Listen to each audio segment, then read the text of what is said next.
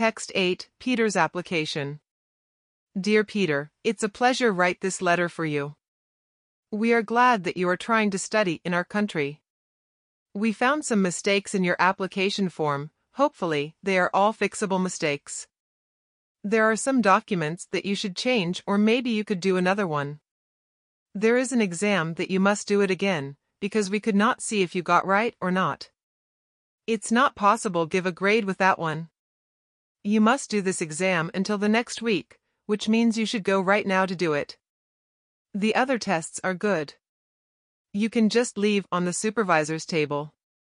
We have another question about your ID document. Could you travel without it?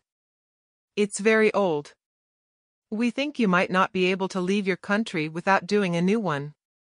Well, besides all these things, you can be confident about a positive result for your application. Thank you, a lot. We are waiting for your new exam until next Friday. If you have any questions, let me know.